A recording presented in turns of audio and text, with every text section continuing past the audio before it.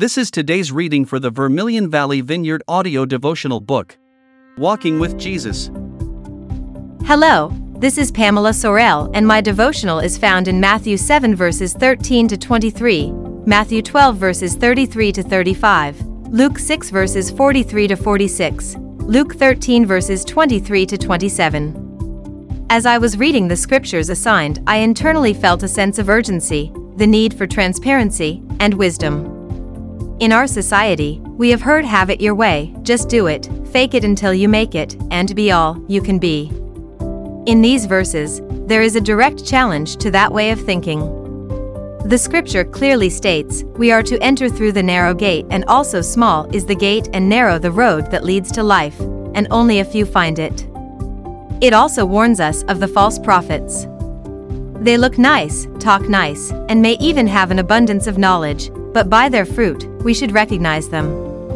It goes on to say, a good tree cannot bear bad fruit, nor a bad tree bear good fruit. Then in verse 21, it says, not everyone who says, Lord, Lord will enter the kingdom of heaven, but only he who does the will of the Father.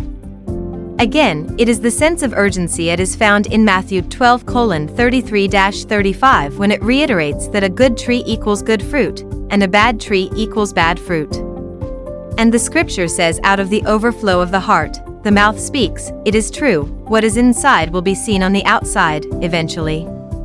It doesn't seem like our society has it in the correct order. They say, have it your way. And just do it. And fake it until you make it. And be all you can be. It needs to be our desire to be more than these shallow sayings. It should be something like, have it his way. Or pray before acting. Or be all that he has called you to be. It is my prayer that at the end of this journey that we call life, that I will be remembered, not only by my name, but also by the fruit in my life.